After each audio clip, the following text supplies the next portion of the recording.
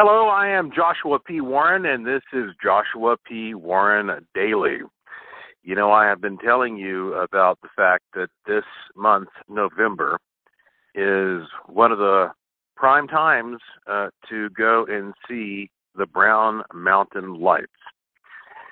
And over the past 25 years or so, I've been investigating what it is about Brown Mountain that can create these big balls or rings or whatever you want to call them of plasma that sort of float and hover around the mountain at night.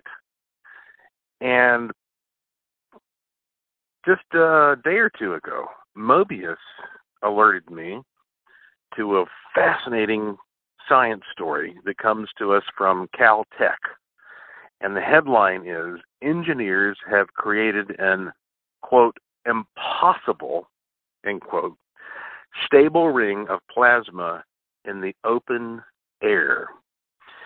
And I've been trying to figure out the best way to explain the significance of this experience. If you follow me on Twitter, you'll see that I posted this story, same thing with my Facebook page.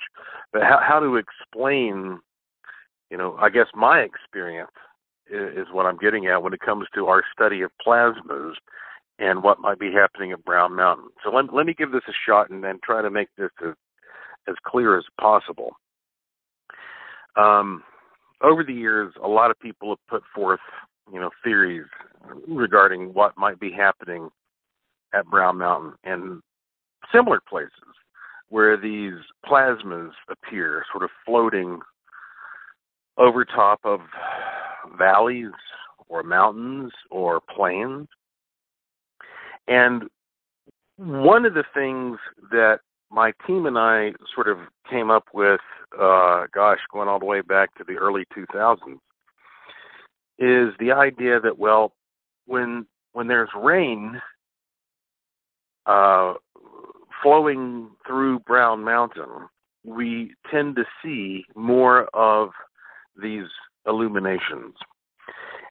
And when we did the experiment that made the cover of the Science Journal in 2004, called Electric Spacecraft, we produced a plasma in the laboratory inside a vacuum.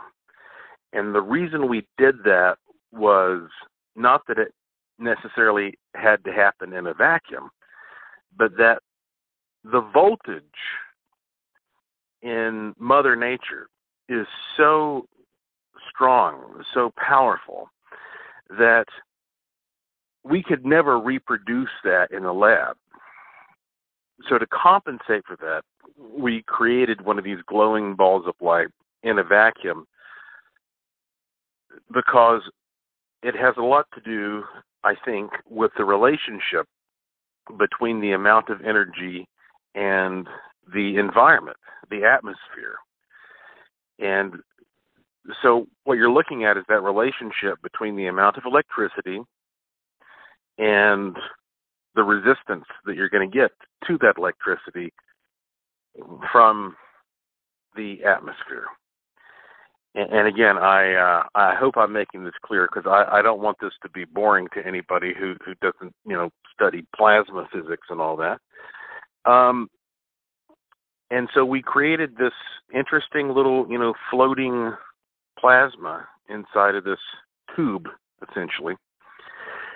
And I have long said that this is one of the components that might give us an idea as to how these energy forms manifest in Mother Nature.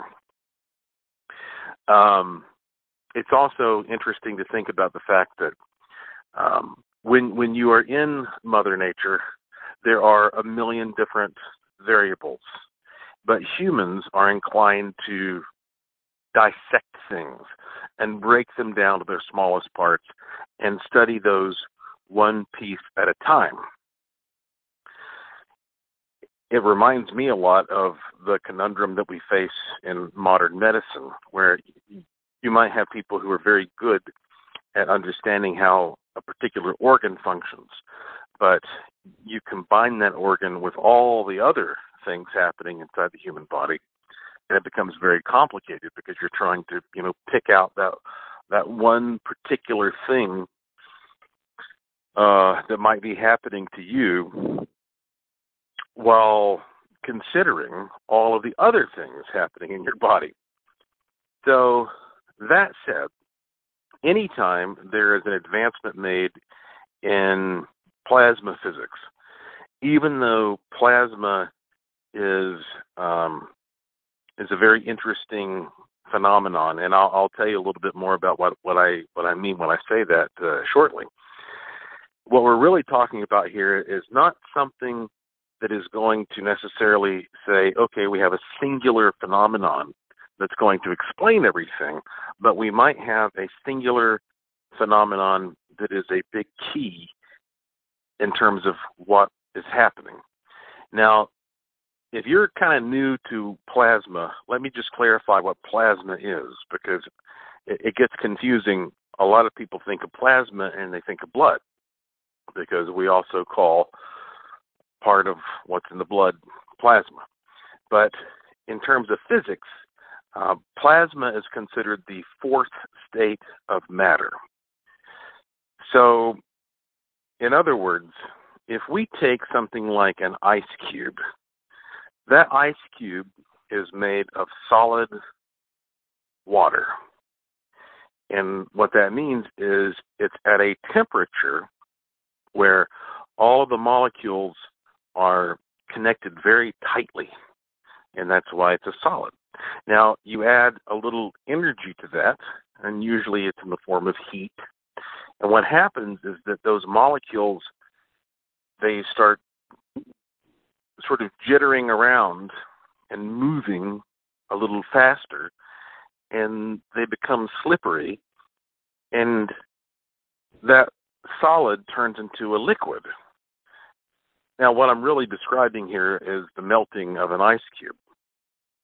So the solid turns into a liquid because you add energy to it, and the molecules are not stuck together as tightly. Now, you add even more energy to that, and again, we'll just stick with heat. The molecules spread even farther apart, and at that point, we have what we think of as steam, which is a gas. But when you take a gas and you apply even more energy to it, well, then that's when something truly extraordinary occurs. Scientifically speaking, that is when there's so much energy that it literally strips one or more electrons out of the atoms. And therefore, you end up with this sort of swirling, glowing mass that ultimately is a combination of free-floating electrons and atoms that now have a positive charge because they're missing some of their electrons. Again, please forgive me if this is sounding too technical, but a plasma is something that you've actually seen many times throughout your life. A candle flame is a plasma. A bolt of lightning is a plasma.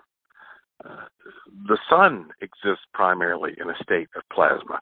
As a matter of fact, we are told by astronomers that most of the observable universe actually exists in the plasma state, but it's just kind of rare here on Earth. So if you look at something that's sort of a glowing free form, and it's not a solid, it's not a liquid, it's not a gas, well, then it's a plasma. And so at Brown Mountain, we thought whatever the Brown Mountain lights are, they're probably a form of plasma. Now we have this story from Caltech, and it's amazing how sometimes scientists do things that give us amazing insight into how nature works, but it doesn't really seem that complicated to perform the experiment. And this is one of those examples. These scientists at Caltech have been taking plates. Now, I don't know for certain, but I'm imagining that one of these plates might be the size of, say, a menu when you go to dinner. Maybe it's smaller than that. I'm just not really sure. But they have plates that are made of crystals. They could be quartz crystal. They could be lithium crystal. But it's just a flat piece of crystal. And then they have been taking these nozzles that can shoot a jet of water just along the surface of those things with such power that it's almost like the same power you would get from a gunshot. Now, what happens is when the water jet hits the crystal plate, it sort of creates this vortex, and all of a sudden, lo and behold, you see this big, beautiful, glowing ring of stable plasma that appears over top of the plate. And they're not doing this in a vacuum. There are no magnetic fields involved. That's why this headline is, engineers have created an, quote, impossible stable ring of plasma. So as long as this jet is hitting that crystal plate, it is stirring up so much energy that it actually creates this super excited state of matter.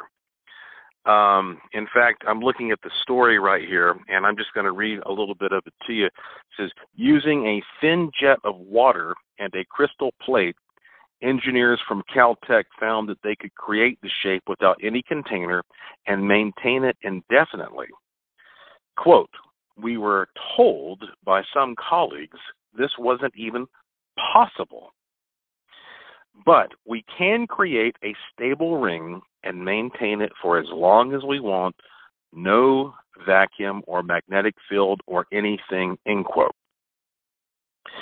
So ultimately, what you have to realize here is they are saying that by taking something as simple as a highly focused stream of water and shooting it at a crystalline plate, they can create a plasma that is a nice, round, stabilized plasma. And at Brown Mountain, I have been saying for decades, Brown Mountain is so full of quartz crystal that everywhere you walk, there are just big chunks of quartz everywhere. When you are camping at Brown Mountain, you can take a magnet and put it on a string, and I've done this many times, and you can drag it along behind you and then pick it up after 5 minutes, and there are all kinds of particles attached to the magnet, iron and magnetite, type things. I'm telling you that because this is adding even an additional layer, going back to what I was saying about Mother Nature being even more complex than what we can work on one bit at a time in the lab. But the bigger picture here is that I have always felt that when water is running through Brown Mountain and it's running over these crystals, these quartz crystals, that this plays a role in producing what we see as these balls of light. And who knows if they're actually balls of light? They might be rings of light, but they just appear like balls of light to the naked eye or to most of the cameras and other technology that we are using. So I know you might say, okay, well, at Caltech, they're using a super-powered jet of water, which you're not going to get necessarily from just like rainwater coming down and moving through the structure. However, we don't know exactly what's happening within Brown Mountain.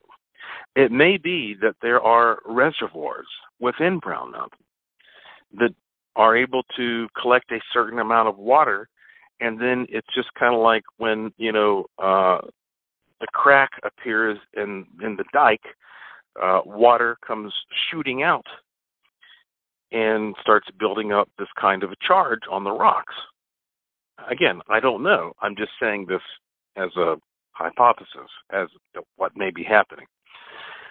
But ultimately, if we now have proof that the combination of water moving over a crystalline substance like quartz can produce a stabilized plasma, a glowing ball or ring of light, without it being in a vacuum or without necessarily being affected by magnetism, well, this in and of itself shows that it is possible and plausible that at places on Earth like Brown Mountain, where you just have those two variables, you just have the crystalline substance and water, not to mention all the other variables, that in and of itself could hypothetically create some of these kinds of lights. And I have been talking for the longest time about how that we need to open our minds to the fact that, yes, there is a lot of interesting and complex stuff happening at Brown Mountain. But these lights are real, just like they're real in Hessdalen, just like they're real in the Marfa lights, even though that might be a slightly different thing. And it's amazing to me to see that as time goes on, and we're learning more and more about how plasmas are created, we have to reflect upon the fact that in the 1800s, you had researchers like Charles Fort, who talked about ball lightning. He also talked about things that people had never heard about before then, like teleportation. He invented that word. The idea of raining frogs and all that kind of stuff. This goes back to Charles Fort, what we often call Fortean phenomena.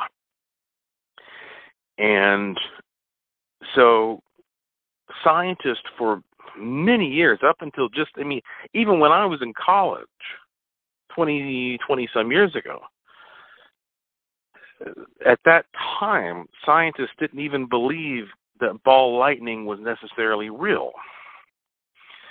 I mean, I took meteorology in college, and my meteorology professor, he fortunately witnessed ball lightning at one point in his life, and so he knew it was real, but he was telling us in class, he says, well, I'm telling you this is real, but the rest of the scientists out there still don't believe it's real. So little by little, we have come to the conclusion that, okay, not only is ball lightning type plasma on Earth real, but there are certain places that tend to create it more because of the combination of conditions. And so I always want to make this clear, and I said this just recently on another podcast. I'm not at all suggesting that when you take a place like Brown Mountain and you come up with an explanation for how the balls of light are being produced, that discounts all the other weird paranormal stuff happening. It may just be that places where paranormal phenomena have a tendency to arise also happen to be places where these things manifest. It gets back to the chicken or the egg question. What's creating this cause and effect? But that said, I do feel it is important to bring this to your attention And I hope that you'll look this up. I'm planning on studying this very closely, and at some point in my own laboratory, I'm going to try to reproduce this myself. And then hopefully, if I can successfully reproduce this, then I can also put some other variables in there, similar to what we have at Brown Mountain. I can introduce some literal rocks that I've collected from Brown Mountain. I can take some of the quartz from Brown Mountain and try this with those rocks.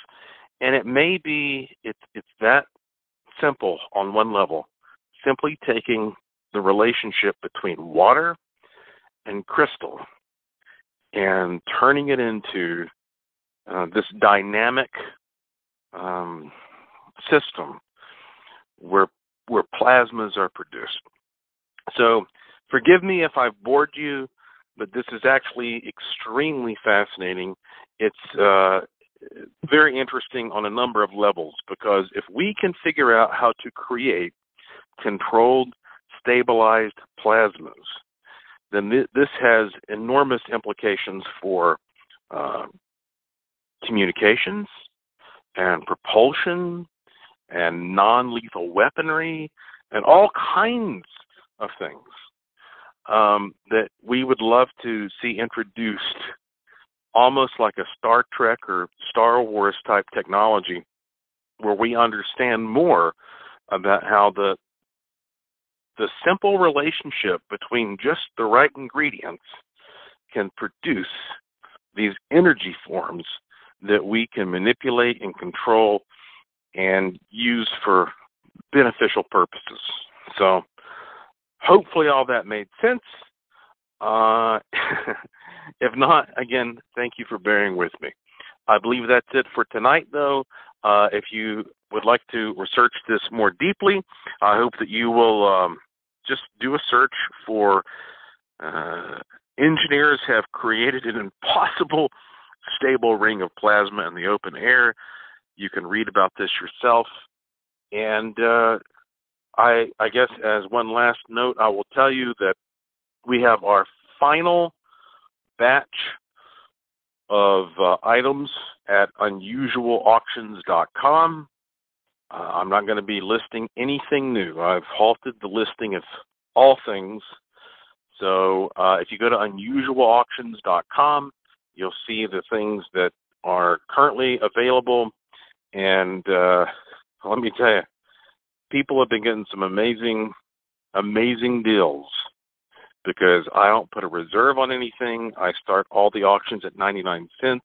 The shipping is free, and the money goes primarily to charity and to operating costs for the Asheville Mystery Museum.